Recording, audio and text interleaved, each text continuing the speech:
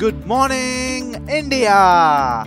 As you grab the last bite of your breakfast and slurping up your last drop of the masala tea and coffee, it's time to have some extra hot and yummy samosas as we take you through the morning update on the markets.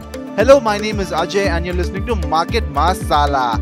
In opening trades, Sensex was firing all cylinders, surging by 729 points or 1.26% to 58,362, while Nifty clawed its way to 17,387 points, surging 210 points or 1.23%. This comes after Global Cuisine's benchmark domestic indices did a gap up opening after technology shares led US equities to their biggest rally in 9 months as traders bet the Omicron COVID variant won't stall the global recovery.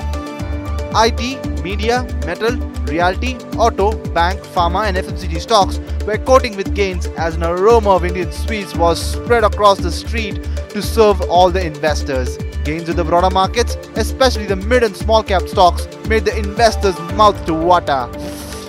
RBI governor was also busy spicing up the meal for investors as the Reserve Bank of India's Monetary Policy Committee on Wednesday held the repo rate steady at 4% and the reverse repo rate at 3.35% amid uncertainty over the impact that the Omicron variant of the coronavirus may have on economic growth. Woohoo! The committee also voted to retain the accommodative stance of monetary policy in order to ensure that the economy recovers sustainably following the damage inflicted by the COVID-19 pandemic.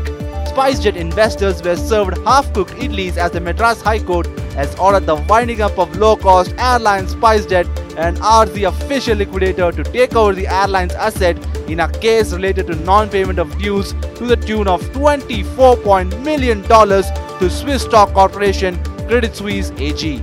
In the primary markets, RateGain Travel IPO was subscribed 46% at 10:20 am.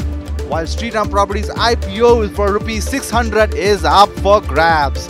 The company has fixed a price band of 113.00 to 118.00.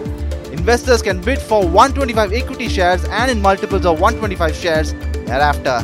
That's all for now on Market Masala. Do tune into Radio Money 9 for more such spicy updates.